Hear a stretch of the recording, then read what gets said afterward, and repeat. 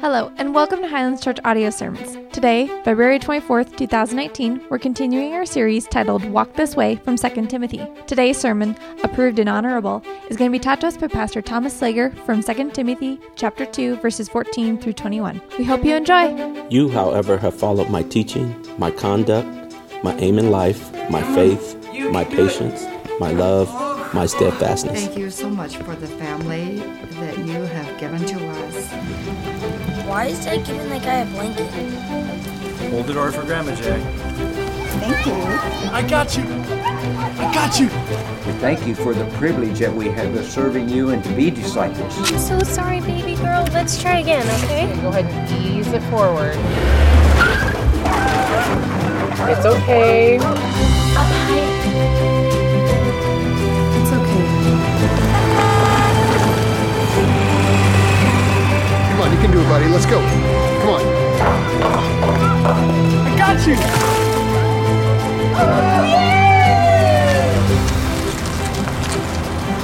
Good job.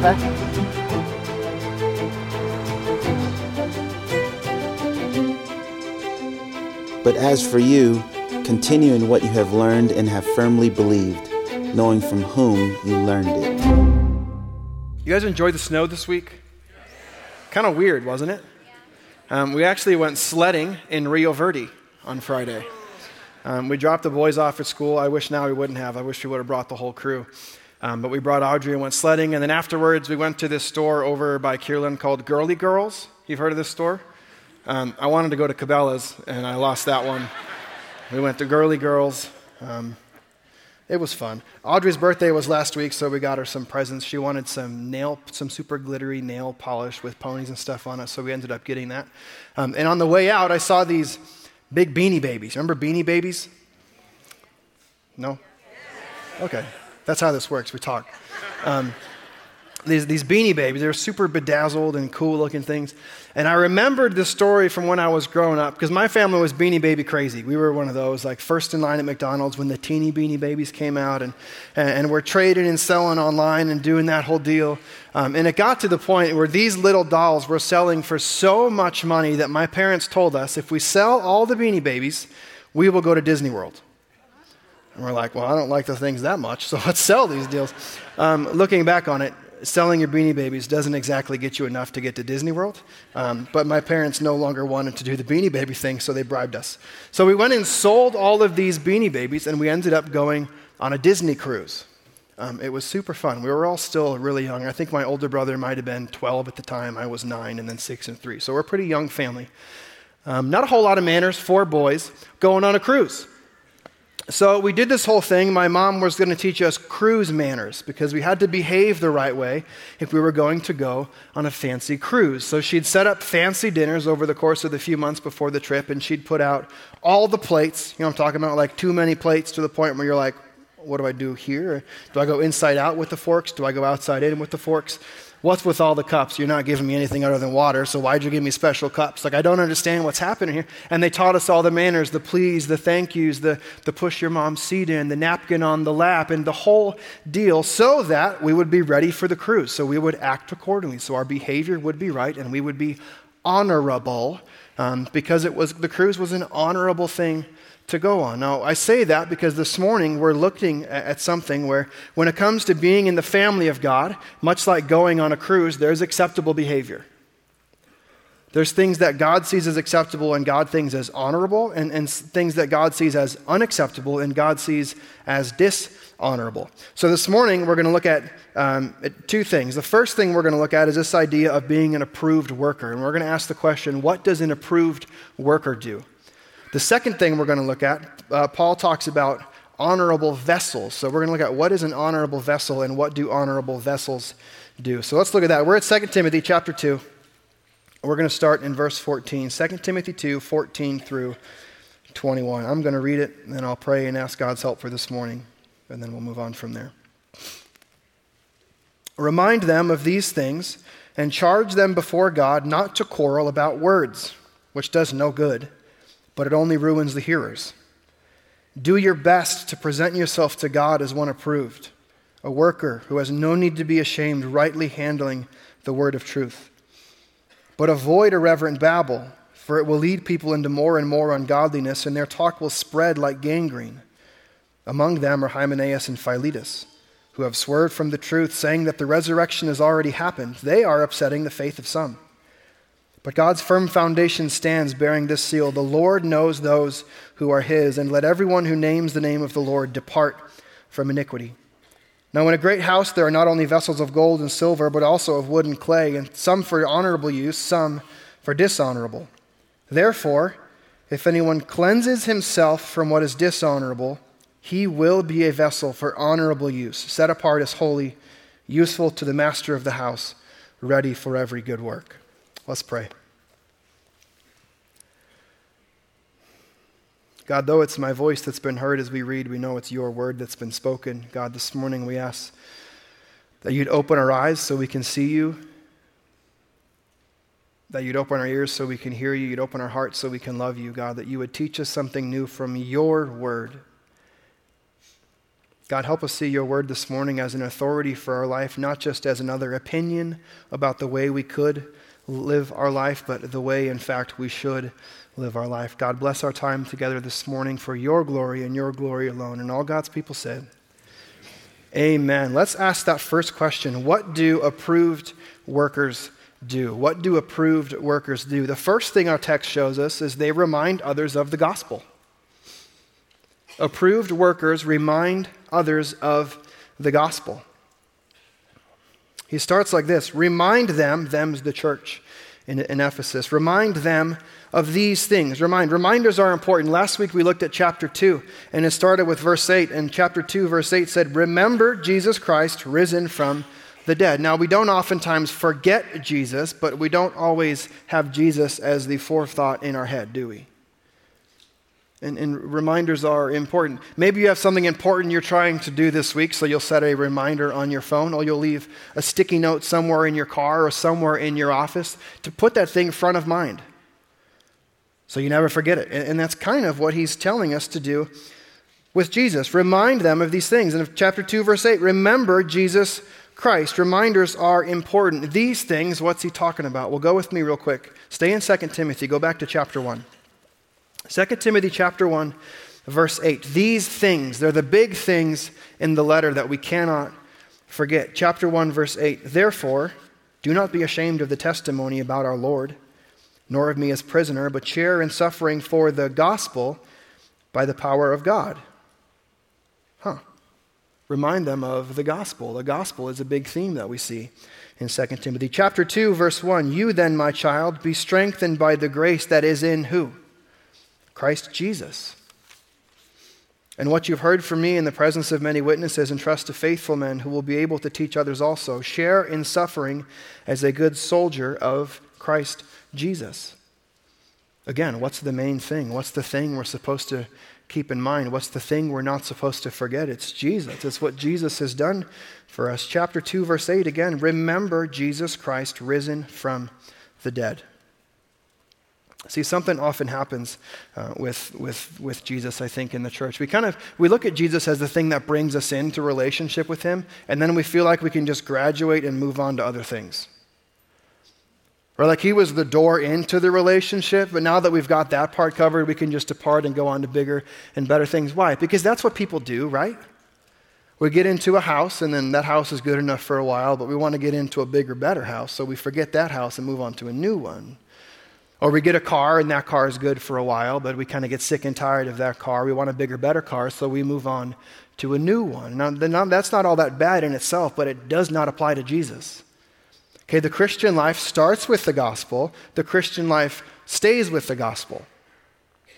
It's not just something you experience and have once and then totally forget about it. Think about it like this. Do you remember the first time you had ice cream? You probably don't because you were little. It was a life-changing experience, wasn't it? But did you have ice cream once and then say, that's pretty good, and then never have it again? Absolutely not. You partake whenever you can.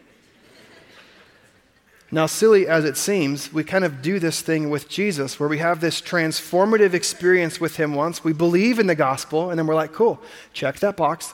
Let's move on to something better. Friends, may it not be so with us. The Christian life begins with the gospel. The Christian life should stay with the gospel. It's an important reminder that we need. What else do approved workers do? The second thing, they charge others not to fight. They charge others not to fight. Verse 14, remind them of these things and charge them before God not to quarrel about words, which does no good, but only ruins the hearers. Charge, that's a charged up emotional word. This isn't just kind of like a, hey, can you send him a note real quick and let him know to stop fighting? It's charge. You ever been to a sporting event? Remember, that's how this works. Okay, let me know if you know what comes next. Da-na-na-na-da-na. Yeah, some of you got it. Charge, it's like this emotional thing. It's not da-na-na-na-da-na, go team. No, it's charge. Charge them. This is an emotional word. This is get after them. Command them to stop fighting about words. Words, just fights that don't matter. Nothing really all that important. You're just fighting for the sake of fighting. Now think in your marriage relationship or your dating relationship or some type of relationship you have in your life. How many times can you recall a fight you had where looking back on it, it did not even matter? Probably most of them. Fighting about things you shouldn't be fighting about. I had a fight with my wife last week. We had two good ones. They were both my fault. Both of them had to do with fighting about words. We were arguing. It was really more so me. I was totally in the wrong, but at this point I had committed, and I was like, I'm going to win this argument. So I'm going to head down, and we're going with it. We were arguing / discussing fighting about the definition of the phrase, threw him under the bus.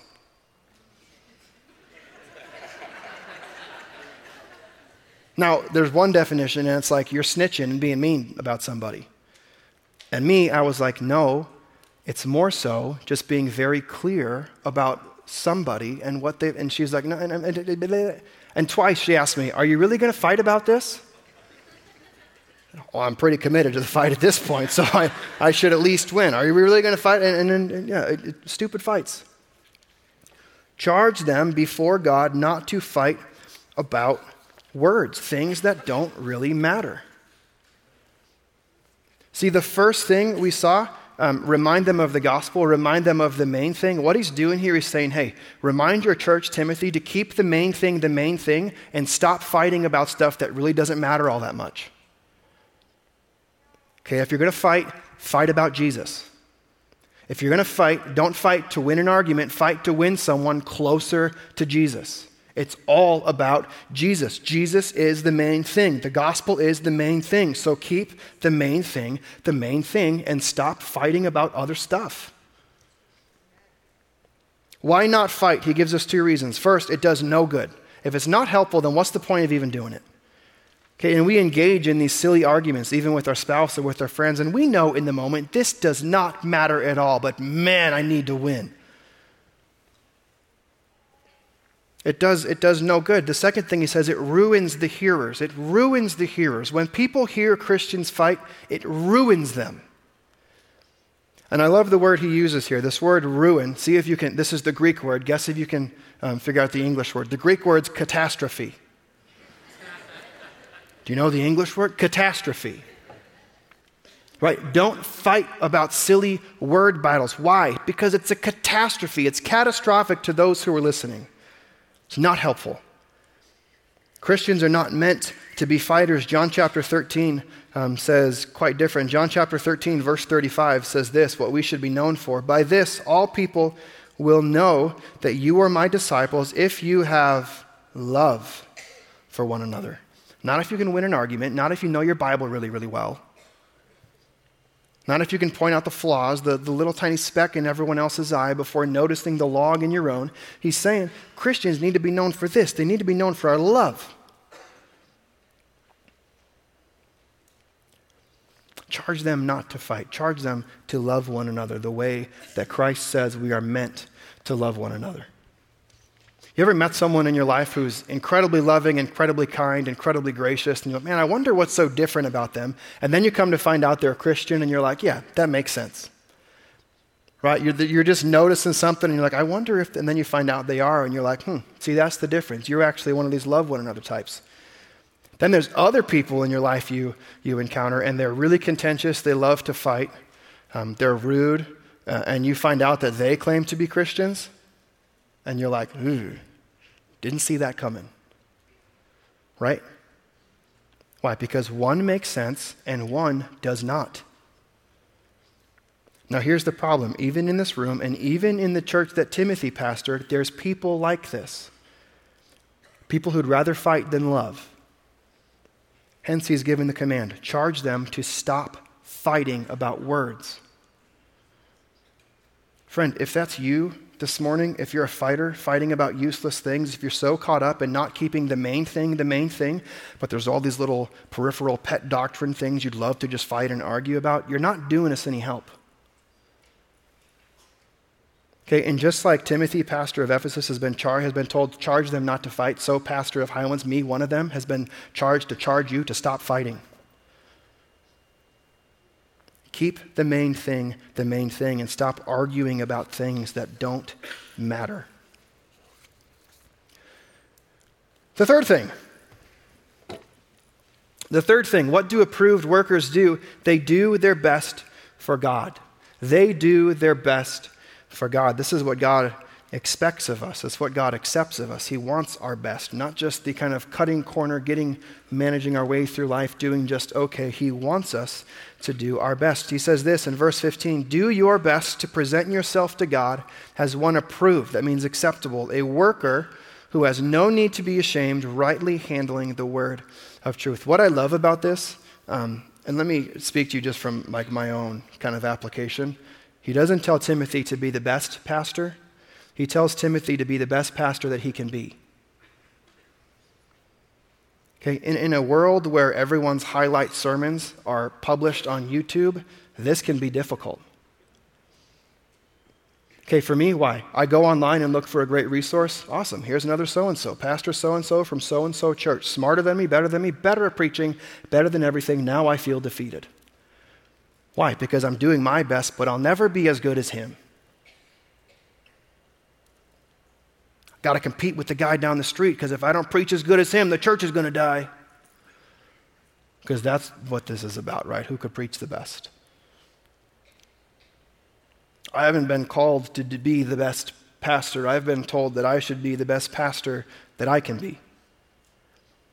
That's the context this is written in. It's written to Timothy, a pastor of a church in Ephesus. Be the best pastor that you can be. That's his context. But what's your context? Maybe your context isn't pastor. Maybe your context is mom. Maybe your context is dad. Maybe your context is grandpa, grandma, salesman, CEO, nurse, ambulance driver, the person in the back of the ambulance who does the thing that's not driving, and other things, firefighter, police officer, whatever, school teacher, whatever context God has put you in, this is the command. Do your best.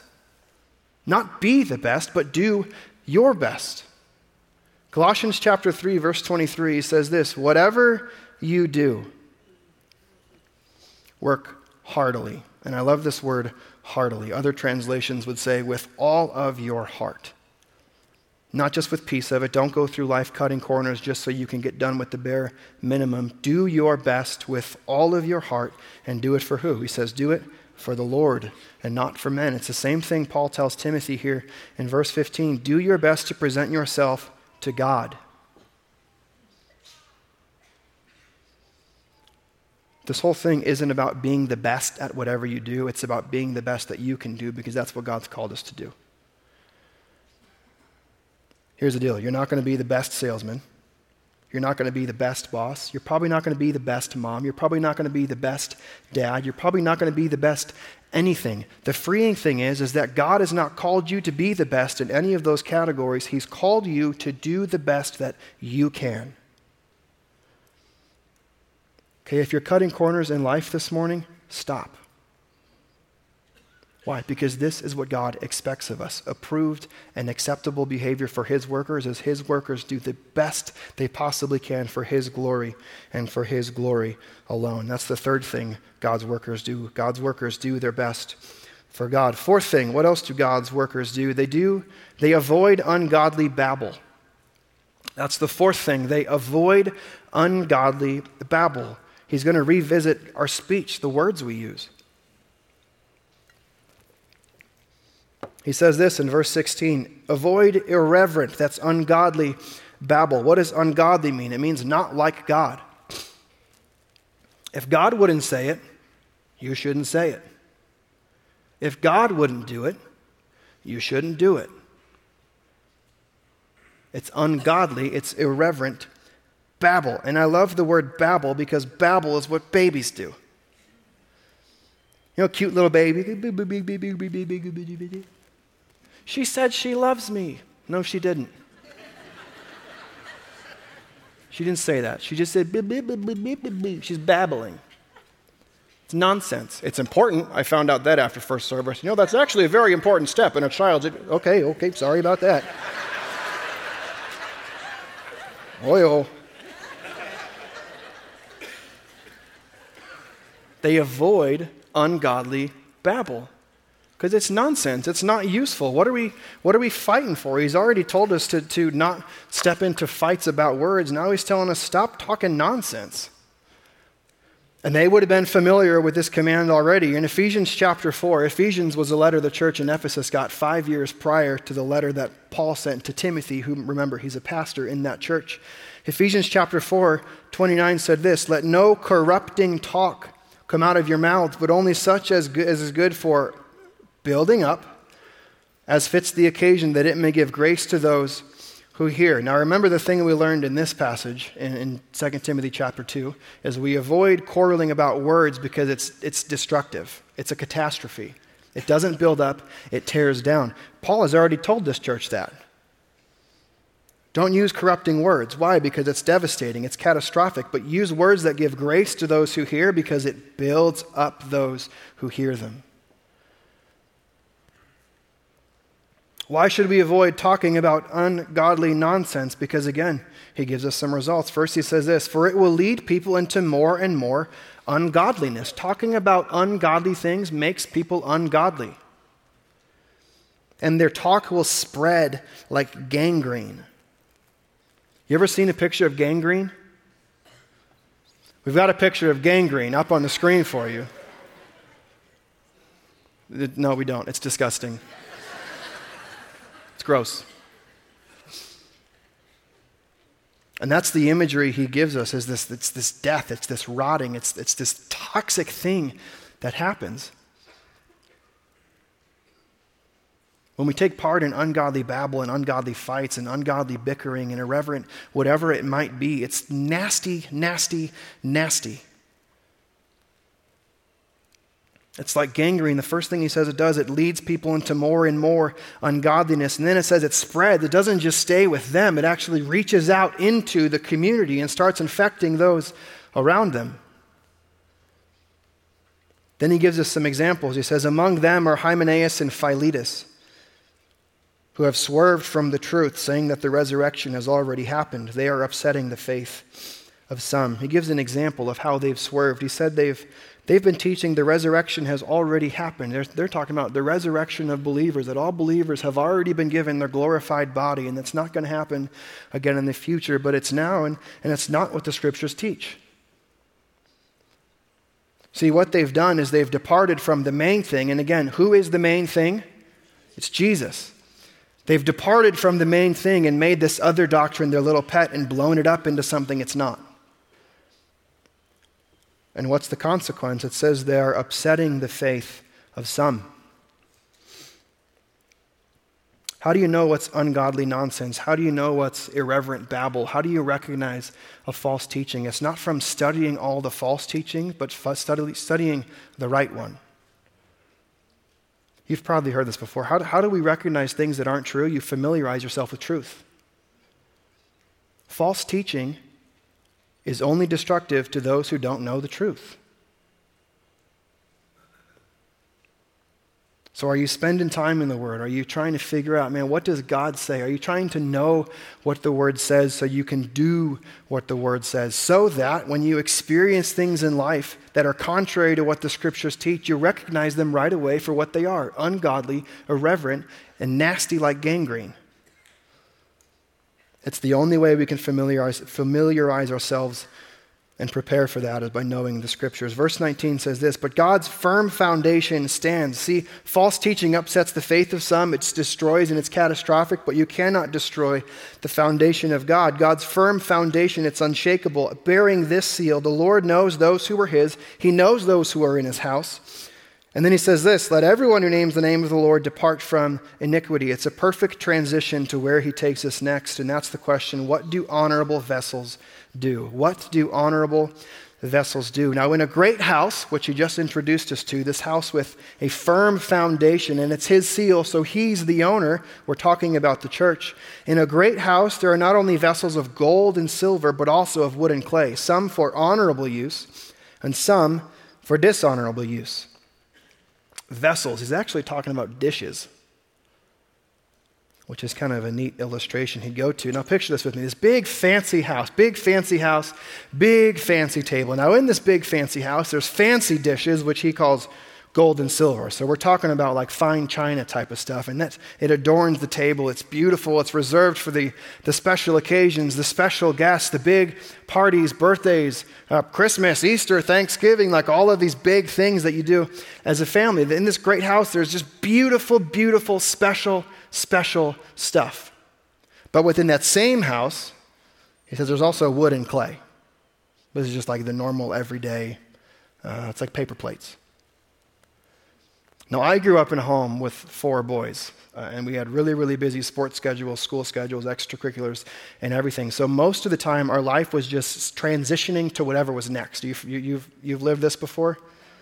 Okay, so sit down, big, pretty meals happened occasionally, but most of the time, it was just the normal paper plate type of dinner.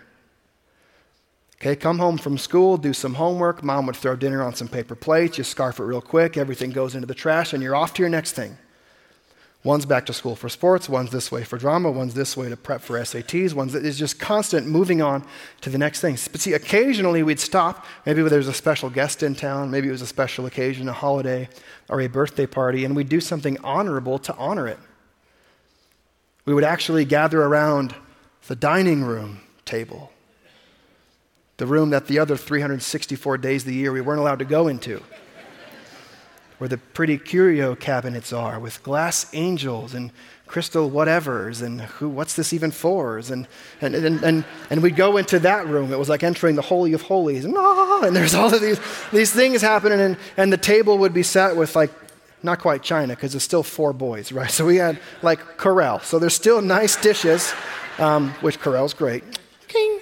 We loved it. And there would be like all the dishes, the plates, the cups, and the everything, and it was something special.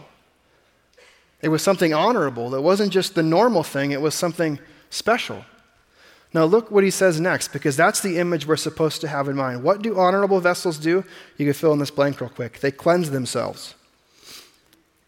They cleanse themselves. Verse 21 says this, "Therefore, if anyone cleanses himself from what is dishonorable, he will be a vessel for honorable use." Okay, so anyone in the house, paper plate or fancy china, can be used for honorable things. Here's the difference. One person cleanses themselves from what is dishonorable and becomes honorable to the Lord. Now, we're not talking about people getting saved and moving from paper plate to china, because remember, we're in God's house. These are all Christians we're talking about. Now, here's the deal. Some Christians are cool with just being the paper plate kind of Christian. Kind of normal, everyday run-of-the-mill. Those are dime a dozen. They get caught up in the irreverent babble. They get caught up in fighting about words. They know Jesus. Sometimes they forget about him, so they have to constantly be reminded. So because of that, they end up doing dishonorable things. That's the first type of Christian, is this paper plate type of Christian. The second type of Christian he talks about is those who have been cleansed. Those who've been, one, forgiven of their sins by Jesus, and then constantly rebuke their sins and repent of their sins, cleanse themselves so that they become honorable. They become something more. They become something special. And I know in the church we get, like, God's sovereignty is a thing, and I believe it and I trust it, but sometimes we just say, this is where God's put me, and it is what it is. He's just made me to be a paper plate Christian. He just made me to do the normal thing. He made me to be like everyone else. But then why would he say, if anyone cleanses themselves, they can do something more with their life? John chapter 13, Jesus is washing his disciples' feet. At first they're like, no, this is disgusting. Peter says, you can't wash my feet. And Jesus says to Peter, Peter, I need to wash your feet. Peter said to him, you shall never wash my feet. Jesus answered him, if I do not wash you, you have no share with me. Simon Peter said to him, Lord, not my feet only, but also my hands and my feet, because this is Peter, right? He's like, I don't get it. And then he says, we got to do it. And then Peter says, then I'm all in. And Jesus is like, Peter, you still don't get it. Also my hands and my head, Jesus said to him, the one who has bathed does not need to wash except for his feet. But he's completely clean. What's going on here? See, if you are in Christ, you are completely clean, except for your feet. Why? Because Christians still live in a dirty world, and dirty world people do dirty world things. So what do? We cleanse ourselves from what is dishonorable. We come back to Jesus and we say, Jesus, you are the main thing. And I don't know what that thing is in your life. Maybe it's a sexual immorality type of thing. Maybe it's, let's just look at a list. There's a great list. Let's look at this. Galatians chapter 5. Now the works of the flesh are evident. They're obvious. People know these things. They're not that hard to figure out. And if one of these things is in your life, you probably know it because it's evident.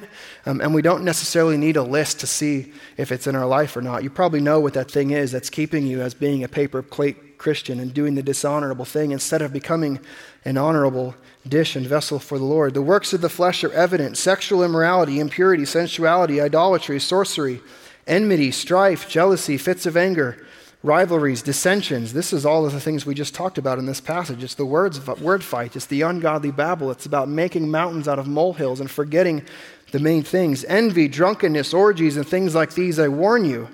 As I warned you before, those who do such things will not inherit the kingdom of God. But the fruit of the Spirit is love, joy, peace, patience, kindness, goodness, faithfulness, gentleness, and self-control. Against such things there is no law. Now, if you want to be a paper plate Christian and you want to just do the normal thing that everyone else is doing and still be in the family of God, that's on you. I want nothing to do with that in my own life. I don't want to be normal. I don't want to be one who's in the family of God but does dishonorable things.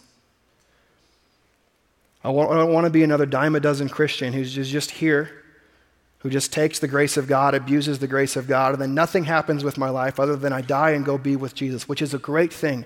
But while I'm here, I want to do more.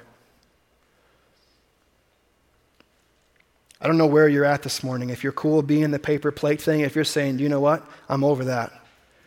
Been there, done that 1,000 times. I want something new. I want my life to please God. I want my life to honor God. I want my life to be useful. I want my life to be set apart. I want to be ready to do every good work that God has called me to be. Therefore, I'm done with this.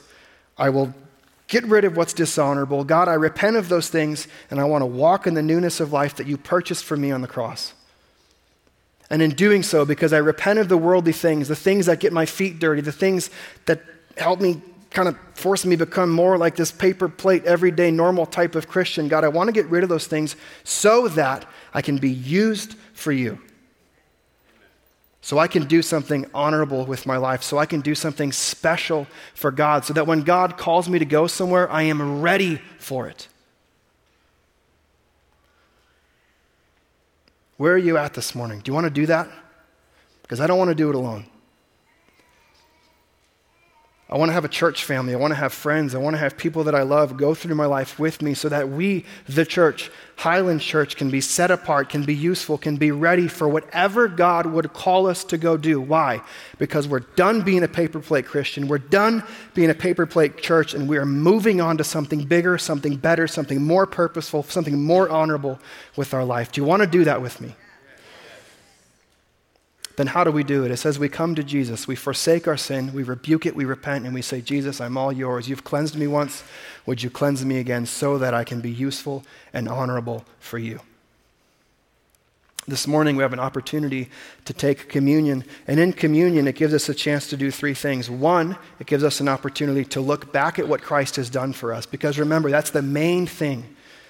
And we got to keep the main thing, and the main thing is Jesus. We look back at what Christ has done for us, that he lived a perfect life that we couldn't live. He died on a cross to pay the penalty that we deserved to pay, and then he rose again, defeating death so we can live with God forever. We look back and see what he has done. Secondly, we look in.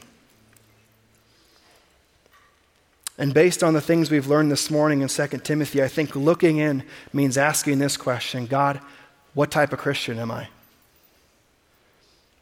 Am I a paper plate Christian? Am I the normal thing? I accept your grace, I abuse it, I still go to heaven because I'm in the house. Am I that, or am I this? Am I something more? Am I honorable? Am I useful? Am I ready to do every good thing for Jesus? And then finally, we look forward because, friends, someday Christ will come back and he will bring us home to live with him in his perfect house forever. If you're going to serve us communion, go ahead and serve. I'll be back up to lead us through it in just a moment. On the night Jesus was arrested, he was with his disciples in an upper room, and they were enjoying a meal together. And during the meal, he took bread, and he broke it, and he said, "This bread represents my body broken for you. Would you do this in remembrance of him?"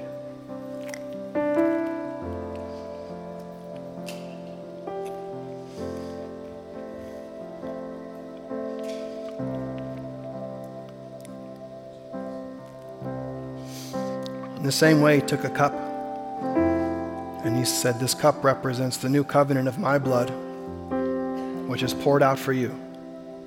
Would you do this in remembrance of him?"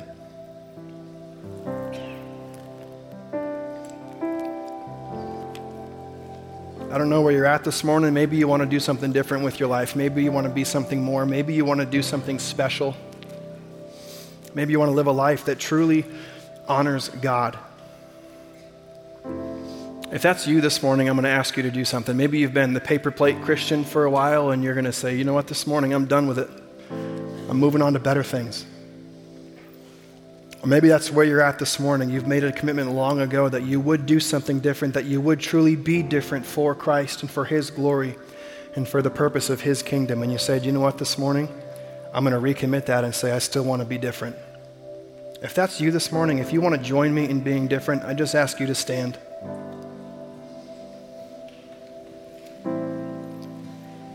Amen. God, would we be a church that's different? Would we be a church that truly honors you, that truly glorifies you, God, that the main thing in our life really is the main thing, God, that our sole purpose and focus is fixated on your Son, Jesus Christ, and what he did for us. God, would it be the reason we get out of bed in the morning? Would it be the reason we engage people in conversation? God, would it be the only thing we fight for? Would we fight for the cross, not fight with people to make an enemy, but fight for you, that we might have more and more brothers and sisters come to know you. God, we love you. We praise you. Help us do something different. In Christ's name we pray. Amen. Hey, if you want to make a decision this morning to join the family of God, we'd love to see you down front and talk to you about Jesus. Highlands Church, go be different. Love each other.